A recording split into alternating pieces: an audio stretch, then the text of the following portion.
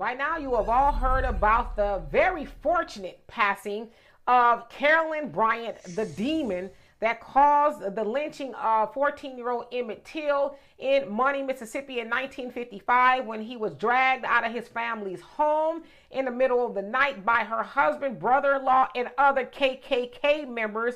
And again, they lynched him. Now, in a book called The Blood of Emmett Till, she, being Carolyn, admitted to lying, but later recanted, saying, "Oh, I didn't say that."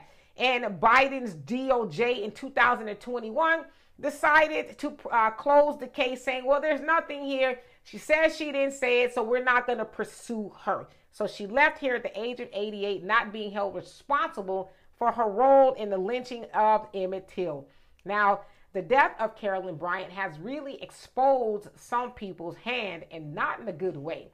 Like this gentleman here, Wheeler Parker. He says, statement on the death of Carolyn Bryant Dunham. Our hearts go out to the family of Carolyn Bryant Dunham. As a person of faith for more than 60 years, I recognize that any loss is tragic and don't have any animosity toward her. Even though no one will be held accountable for the death of my cousin and best friend, it is up to all of us to be accountable to challenges we face in overcoming racial injustice. It's like, excuse me, say what? You said it was your cousin and your best friend, and you don't hold any animosity. It's like, how, sir? How do you not hold any animosity? I mean, the death of your cousin kicked off the civil rights movement, but you have no animosity? Whatever. All right. So moving on to this next gentleman who seems to be a pastor somewhere. He says, the woman who falsely, and he put that in quotations, accused Emmett Till of wrongdoing that led to his death never received any punishment here on earth for her despicable, depraved crime. And yet, since we can never know the inner thoughts of anyone, we don't know if she made peace with God. We don't know if inwardly she was sorry. I watch as the news of her death is made known and all of the different responses to that news. Here is my thoughts on it. What matters most is, did they both make it to heaven? Because if they both did, they embraced each other and rejoiced and made it. Amen. And as for the heathens here on earth, we need to simply pray for both of them, as we are all but rags and tatters, and each of us are appointed once to die. Let us pray that we shall see them both in heaven and rejoice. Amen.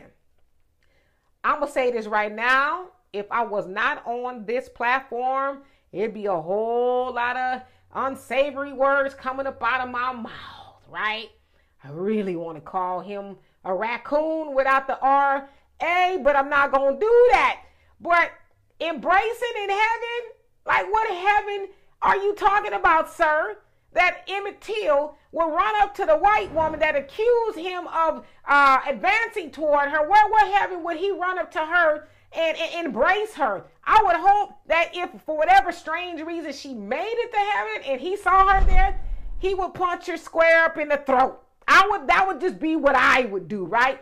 But you Negroes really need to stop all this kumbaya, forgiveness, and they embrace it. Stop it. Stop it, because what you do is actually desecrate the memory of Emmett Till, who did not want that to happen to him, by trying to cuten it up and make it nice and pretty for that white devil that did what she did to him.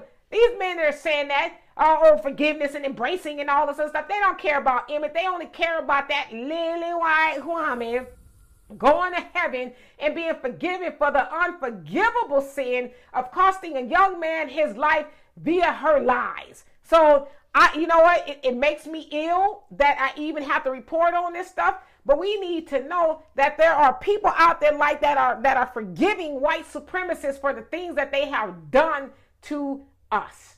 So y'all tell me what you think of this. And for more insightful commentary, please subscribe to this channel and my channel, The Demetra K Show, here on YouTube. Peace.